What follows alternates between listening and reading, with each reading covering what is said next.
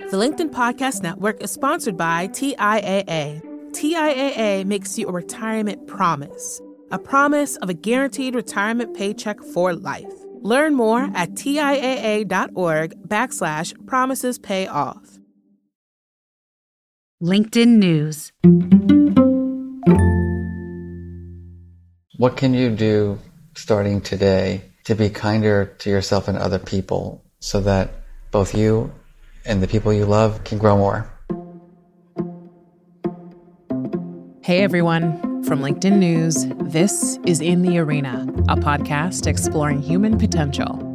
I'm Leah Smart, and every week you'll find me right here in conversation with bright minds and brave hearts, learning how we can improve our lives and our world by transforming ourselves.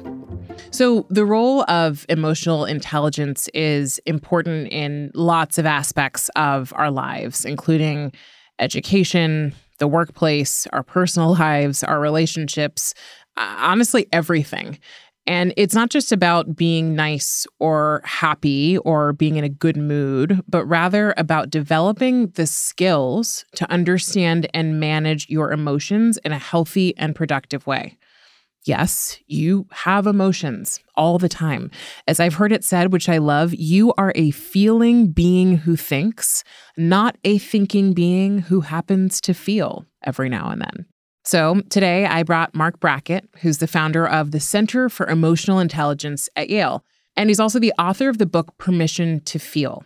Mark and I talked a lot about his emphasis on the importance of recognizing and accepting the wide range of human emotions that we experience. In his work, he's identified 144 that he's very comfortable having us work through, understand, and get to know better.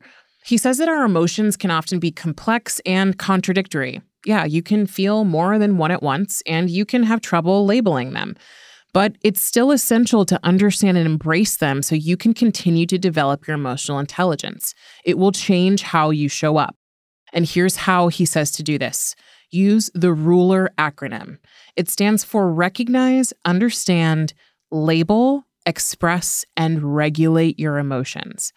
And today, Mark's going to tell you how each of those components plays a vital role in continuing to develop your emotional intelligence, improving your ability to navigate the world, and enjoying your life. Here he is. I think we have it all wrong about what it means to be successful. You know, I work with very wealthy people, I work with extraordinarily smart people, and I work with people who have reached levels in their careers that I just can't believe. And the question is, do each of those people have well-being? And the answer is many don't. I think we have to redefine success as having the skills to deal with the full range of emotions that we experience in life. And that's it. I think so. My partner is a filmmaker and made a movie with Robin Williams. Could you be any more successful, than someone like Robin Williams? I mean, amazing comedian, actor, and sadly, had terrible depression. 90% of the students at my university are seeking treatment for challenges with their mental health. Wow. And you're at Yale, where people assume like everyone would be happy because they got into this top school and they must be so smart and able to handle themselves. Exactly. That's what I thought too. Like, Mark, when you get there, life's going to be amazing. You've made it. And then it's like, oh my gosh, this is hard work. I got to keep up with everybody else. And so I just think that we have to rethink happiness. I think we have to strive to give ourselves permission to feel, but within that, also have the strategies that we need to deal with the full range of emotions that we experience in everyday life. I have found that as I've gone deeper into this work, of course, I get surrounded by a lot of people who are deep in this work. But my intention is to give this to people who have no clue how to start. So when I go into those spaces, or when I'm in conversation with people who are not doing this work, I hear all sorts of responses about how they deal with their feelings. They don't seem helpful. Yeah, they don't seem like they would lead us toward this new definition of success. How do you think about, from what you understand in your research, how do you approach the way in which we should deal with our feelings? I think the first is our attitudes and mindsets about it. So we could ask each other how we feel right now, and the question is, do we really care? Do we really care? I don't even ask people the question because nobody really wants to answer it, and I don't want to hear what they have to say because I got to go do my thing anyway. And I think that is rampant in workplaces and schools and in homes. I've had fathers say, I'm not going to ask my kid how they're feeling at 7:30 in the morning. How are you getting on the train to go to work? What if I hear something that's not happy? I'm like, well, chances are you're going to hear something that's not happy, and the question is, do you know how those feelings are going to be influencing that child throughout the day? Their productivity, their relationships, their health. And for all of us who are adults in the workplace, the same thing is true. So I think it starts off with this mindset, which is, I believe emotions matter. I give myself and everyone I care about, and even the people I don't care that much about, permission to feel. And I strive to be curious about feelings. Like, I want to know. I'm an explorer. I'm a scientist, as opposed to closed, critical, and judgmental. To me, that's the first step. When I read your book, and it was at the very beginning that you talk about this idea of an emotion scientist versus an emotion judge. Yeah. Yeah. And so that example you use of the dad who's got to get to work, because I think we're all rushing from thing to thing to thing, and doesn't want to hear his child say they're not happy, because probably then he'll have to deal with it or feel responsible for it. How do we do this in a society that's always asking us to move faster, do better, and be busier? Well, it's funny you say that, because I've been doing a lot of research lately with families. I've been really curious about this. And the two factors that parents tell me that get in the way are time. Like, I don't have time to do this. I'm like, so basically what you're telling me is that it's a value proposition, right? You got time to scroll on your social media app for 2 hours every night, right? But you're basically saying that you have not been educated in a way that makes you believe that taking time to deal with your own emotions and other people's emotions is worthwhile. We got to change that value proposition. The second one is related to the first, which is the fear factor. Like, people are afraid to even be self-aware, right? I mean, they have to admit that I might need to change or that I might need support. It's like part of the reason I think most couples have weird relationships is that they don't actually know how their significant other feels. And think about it, 50, 60% of people get divorced. So what's the real reason? It's about how you feel with your partner. Well, maybe if you were more open and honest and authentic about your feelings, and you support each other in dealing with those feelings with more helpful ways, more helpful strategies, maybe you can have a better relationship. But then it's okay to not be perfect and have an open conversation. It doesn't make me weak just because I have strong feelings.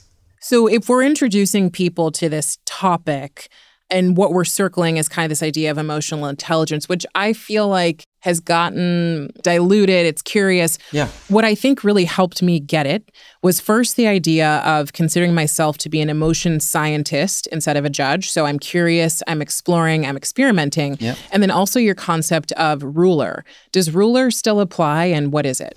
Yeah, of course it does. And I think, my book 1 really helps people understand the RUL and part of the E, which is like, how am I feeling? Why am I feeling this way? Am I using the precise words to describe my feelings?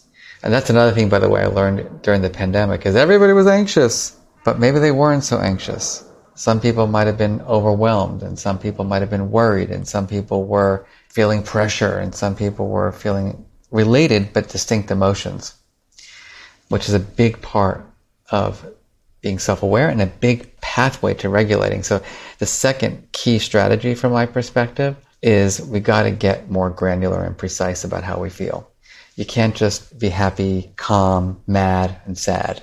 There's a lot of variation in emotion. And there are distinctions. Like, so for example, anxiety is about uncertainty, right? We feel anxious when we cannot make predictions about the future. Stressed is not that. When we're stressed, we've got too many demands and we don't have the resources to get those demands taken care of. And so when you think about it, the strategy, getting back to the regulation piece, for me, when the pandemic hit, I remember it was like, I'm spraying my groceries with Windex, it's like my mother-in-law was living with us, like the world's coming to an end. I'm watching the news, but the university shut down, we're wearing masks, we're like going nuts. And it's like, what's going to happen? What's going to happen? All my brain was doing was questioning what is happening to the world and me. And I could take deep breaths. I could do my downward dog. But then 10 minutes later, I'd be like, what's happening? What's happening? And so I needed to learn cognitive strategies. I needed to have a different dialogue. I needed to say, Mark, we all go down together. No, just kidding. What song is that? I know I loved that song. I did too. I can't remember either. But I don't know why it came to mind. But like, that was my self-talk strategy was, Mark, you literally have no control over the stock market. You know, like you can spend all day long worrying about your portfolio, and you can spend all day long, you know, worrying about what's happening out there in the world and about the virus. But what can you do right here, right now to make sure that you and your family are safe? Mm-hmm. And are you doing that? Okay, I'm doing that. Okay, Mark, you're doing the best you can. That's what I needed to handle my anxiety. Now, the pandemic also made our center, we thought, you know, who's going to want to work with our center to teach emotional intelligence? And then all of a sudden, like, we had like 700 inquiries a week. And I'm proud to say that we work with one of our funders. We built a course called Managing Emotions During Uncertain and Stressful Times, and that we got funded to do it. We built it. We advertised the heck out of it. And we had 200,000 teachers take that course for free. Wow. And so while I couldn't meet the demand, right, we had to be creative. So my solution for dealing with stress was, let's be creative and find a solution that doesn't make our center sink. Like, the more precise we are with knowing what our feelings are and their causes, the better able we're going to be to strategize.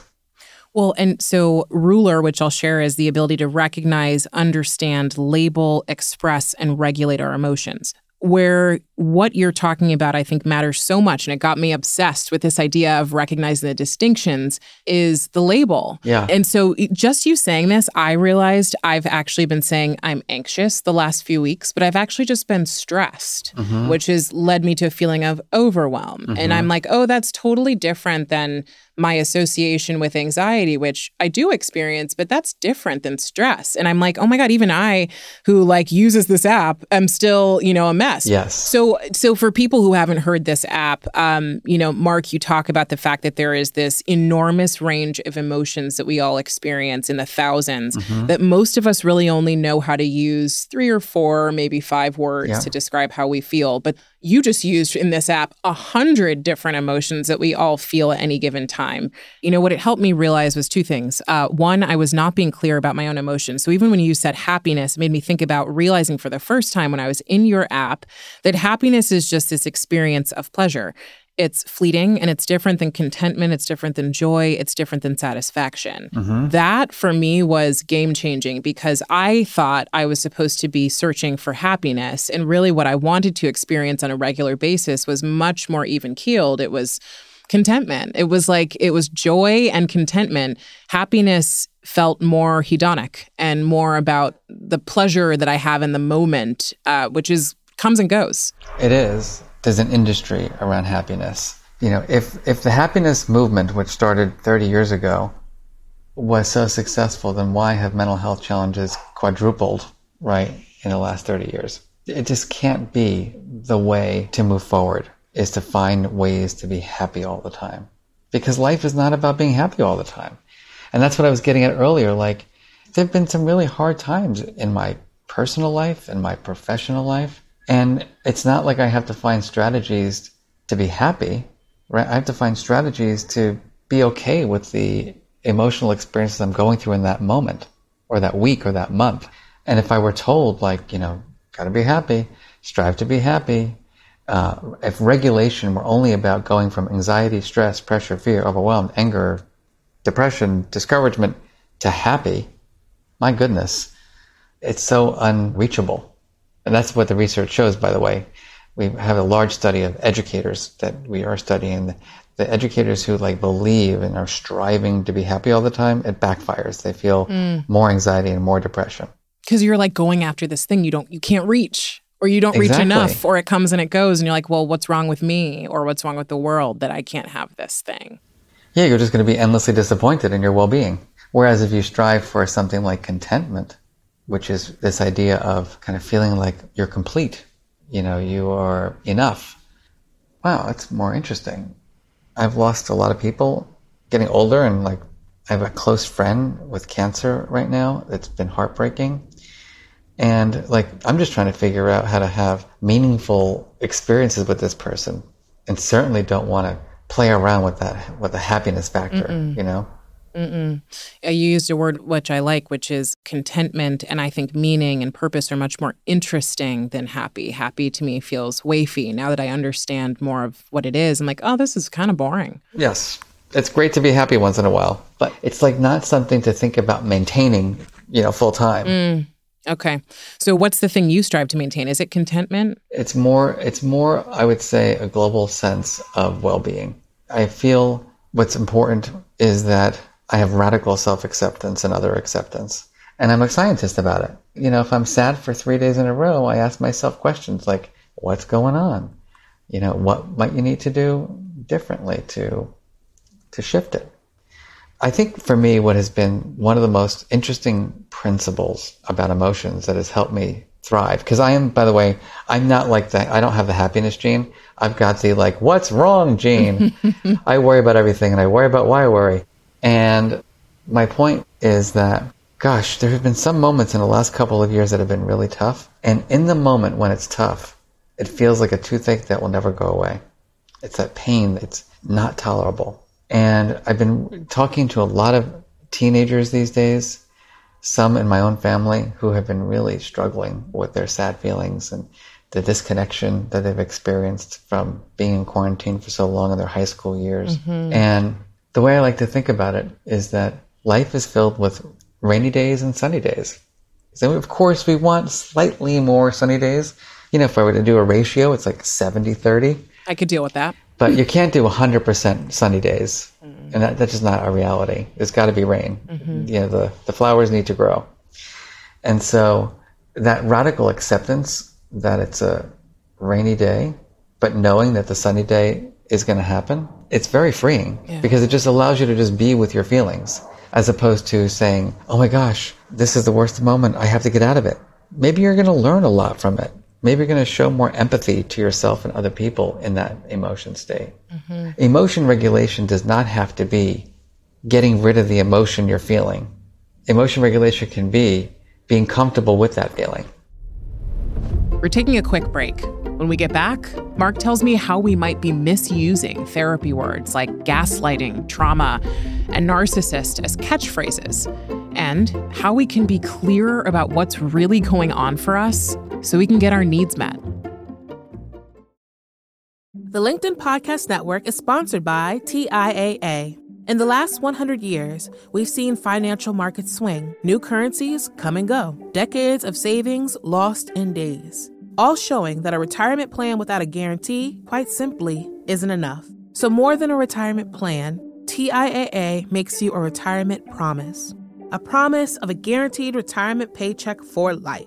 A promise that pays off. Learn more at TIAA.org/promisespayoff. And we're back with Mark Brackett, director of the Yale Center for Emotional Intelligence and author of Permission to Feel. I remember when I first saw your app, the mood meter is separated into 4 quadrants and they're colored. And so there's yellow, which is high energy, high pleasantness. There's green, which is lower energy, but still high pleasantness. And then there's blue, which is low energy, low pleasantness. And then there's red, which is high energy, low pleasant. As soon as I opened the app, I was like, I don't want any of that on the left side. I don't want low pleasantness or low energy or any combination or high pleasantness, I was like, how do I stay in the green and the yellow? And, it was scary actually for me mostly to look at the blue. I'm actually more okay with being like, oh, I'm a little worried, I'm anxious. Those things feel acceptable. And depression, sadness, despair, all of those things feel less acceptable. Yeah. And yet you literally put this together because your research shows that we all feel it. I mean, there's a lot of variability. Some people experience some quadrants more than other quadrants, for sure. But yeah, life is full of disappointments. Gosh almighty, if the disappointments in my career have helped me grow. So life is going to be the roller coaster ride. One thing about the app that I think is powerful in the tool in itself is that it takes all the complexities, that are running around in our minds and bodies, and it helps us to have a visual to project that onto. Now, importantly, and this is the bias, and you have it too, just so you know, because you talk about the yellow and green as the good stuff, and the blue and the red as the bad stuff. And so that's part of what we have to move away from, right? And it's intentionally unpleasant and pleasant, not negative, positive. Even I can't get away from it, honestly, and I've been doing this stuff forever. But it's just about emotions are not good or bad. Emotions are not negative or positive. Emotions are experiences that can bring us pleasure or displeasure. There's a nuance there, right? Because life is going to be about experiencing displeasure. And so you can have an attitude, like I'm going to avoid, ever asking for feedback because I don't want to feel unpleasant feelings. Or you can say life is about experiencing the full range of emotions. And guess what? It's okay for me to be a little disappointed in myself or angry with someone else or overwhelmed by this. It's information, because that's what emotions are. They're all data. And then it's, okay, well, why am I feeling that way? Going back to ruler. And then what is the precise feeling? I just can't believe how poor people's vocabularies are about emotions. Okay, well, can I ask you this? Sure. So you recently co-authored this article that really got me going. And same with the producers on this show. We were talking about this idea of like people not knowing how to label their emotions or experiences. And your article was about the overuse of therapy words. So even before we started recording, one of our producers, Ruffo, was sharing that how often she hears people use the term gaslighting or gaslit or trauma or passive aggressive or manipulation. Can you talk about like what are the words that we societally, and I think a lot of us who are coming up in this world a little bit more, turned on to these phrases and words because of social media, et cetera. Yeah. What are we overusing, and what do you think we're really trying to do? Because I don't think it's malicious. No, it's just that we don't know any better. We don't have the nuance. We're not taught to understand the difference between sad and down and disappointment and discouragement and despair and depression. And so if you don't have that granularity or that understanding that disappointment is about unmet expectations and despair is about feeling like you have no hope. If you don't understand that, being peeved is like, it didn't go your way, but being enraged is someone, committed a major injustice, then you just won't have the vocabulary to be articulate. And so what happens is that we have these catchphrases like anxiety and depression, gaslighting, overhearing somebody recently and they're like, you're gaslighting me about something. It was about going out somewhere. I'm like, I'm not gaslighting you. I don't want to go see that movie. It's like something about another person was like, said something recently and they called me a narcissist. I'm like, yes. Okay, let's think about this for a minute. Like, I need to take care of myself tonight because I've been on the road for a week. I don't feel like going out for dinner with everybody. I'm not a narcissist. I'm doing something that I want to do. It's not like narcissism is a little bit different, right? And so we just throw out these terms. It's just not helpful because it doesn't help us get our needs met. And so trauma is serious and really important as a concept and as an experience, God knows. But if it's traumatizing that you got a A- in my class than an A, we've got to redefine trauma, right? Because trauma cannot be that you were just disappointed in your grade or angry with me. And so you got to label it to regulate it. And the more accurate we can be, the better. Well, and I appreciate you sharing some of these examples. I think they'll resonate with people. I notice these terms being used so often. And while I think it's great that we are trying to, I think societally, embrace a larger pool of experiences, we're using these as catch-all phrases that I also think diminish the real experience. Exactly. If you're working as a teacher in a school with a child who has had serious trauma, whether it be racial trauma or abuse or neglect, that requires a lot of understanding of how to work with people and support people. And, I think we can all be more trauma informed in general. We can be a bit more careful about the way we use words, but it's a big difference, in terms of supporting someone in dealing with, the disappointment they have around a promotion or a grade in school, or the frustration, when your kid doesn't come down for dinner at the right time. Yeah. And so if we think about the thing you're trying to do and share with everybody today, would you say that it's incredibly important then that we become skilled at labeling our feelings? Yeah, so I like to think of RUL as all being kind of understanding our own and others' emotional experiences. So I'm like trying to figure out, am I pleasant, unpleasant, my higher and low energy, that mood meter tool. And then I'm like, well, what's going on? Like, what's the story I'm telling myself about what I'm about to be doing? Am I dreading it, or am I looking forward to it? Because if I'm looking forward to it, I'm excited. If I'm dreading it, I might be feeling fear, right? That's the labeling it. And then there is the E and the R, which is, what do I do with this feeling? Can I talk about it? Am I in an environment where it's safe to be my true self? And if I need to shift, if I'm about to give a presentation and I'm feeling overwhelm or fear or stress or anxiety or dread, what's my strategy to support me? And so that's the regulation piece. And, what I would say is that what I shared with you up front was the kind of this mindset piece. Like, do emotions matter? Do I give myself permission to feel? Do I believe that I have the ability to deal with my feelings? Like, do I have self-efficacy? And do I believe in myself that, Mark, you can actually use these strategies to make your life better? I'll give you an example. So you can't tell this right now, but I have gotten much more physically fit during the pandemic. And so I'm working out much more like with weights. I don't like it though. I dread going to the gym. I've never been a gym person. Still to this day, when I'm doing certain exercises that are strenuous, my brain goes into, Mark, you're 53 years old. Like, why the heck, this is ridiculous. Why are you doing this? All the negativity. I take my deep breath and I'm like, Mark, who are you fooling? And for whatever it is, that phrase has become my go-to strategy. Whenever I feel like not doing the extra set or doing that harder kind of exercise, I just say, because I know I've made a commitment. And I'm like, well, who are you fooling right now, Mark? And it's like, oh yeah, if you leave the gym right now, what are you actually going to go do instead? And it's not going to be, something that's going to be necessarily beneficial for my health and well-being. And so that's the bucket I was leading into, which is the cognitive bucket. It's like we have just been programmed to be so self-critical. I mean, it's just awful. Yeah. The amount of self-criticism that we engage in. I did learn a little bit about positive self-talk growing up, but it was in many ways like what we might call today toxic positive talk. Like there would be things like, stop worrying, it's going to be fine, or get over it, or move on, or why are you worrying? You have so much more than they have. I don't think that's helpful to help people deal with their feelings. And it's dismissive of the feeling. And so how do we engage in more authentic positive self-talk? I was interviewing, just so you know, for my book, the singer Jewel, because she does a lot of work in trauma and mental health. And I loved what she said to me, Mark, and she had a pretty rough childhood. She said, I started really being curious, learning like the law of physics. And like the law of physics is that everything changes, including my feelings.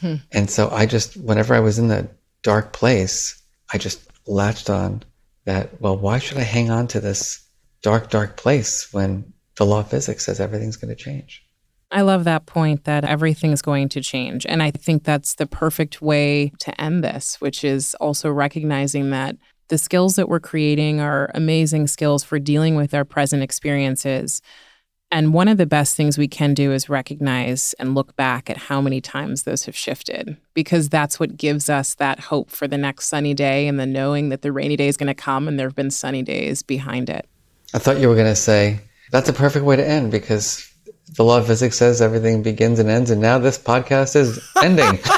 So with that, Mark, I love talking to you. I can. Better humans are. I want you to complete that statement. Better humans are. Emotionally self-aware. Better work is. A combination of purpose and productivity. And a better world has. Has more Uncle Marvins, which for me means people who are better listeners, people who are less judgmental, and people who show more empathy and compassion. Love that. Thank you so much for joining. Thank you. That was Mark Brackett, director of the Yale Center for Emotional Intelligence and author of Permission to Feel. One big thing before we go. Emotional intelligence has a huge impact on our lives, but most of us don't really get taught how to reflect, how to understand, or how to label our emotions. I feel like that puts us in really messy situations. So if you're wondering, why do this work? Why try this out? It's that being able to understand your interior world effectively is going to transform how you experience the exterior world. So this is really about going back to that first phrase I started with. You are a feeling being who happens to think, not a thinking being who has feelings every now and again. So one could say emotional intelligence is one of the most important things you can do on a path to personal growth. If this conversation was thought-provoking and has you reflecting on how you can get clearer on your emotions, why don't you share it with someone else who might be thinking the same thing or feeling the same thing? Maybe it can help them find what they're looking for. And help other people like you find our show by leaving us a rating before you go. Even better, write a one-sentence review telling me what aha moment you had about emotions today. As always, you can find me on LinkedIn writing about human potential and meaningful living. In the Arena is a production of LinkedIn News. The show is produced by Alexis Ramdow and Rafa Fariha. Asaf Gudron makes sure we sound good in the studio and has mixed this show. Enrique Montalvo is the executive producer of LinkedIn Editorial Productions. Dave Pond is head of news production. Courtney Koop is head of LinkedIn Original Audio and Video. Dan Roth is the editor-in-chief here at LinkedIn. And I'm Leah Smart.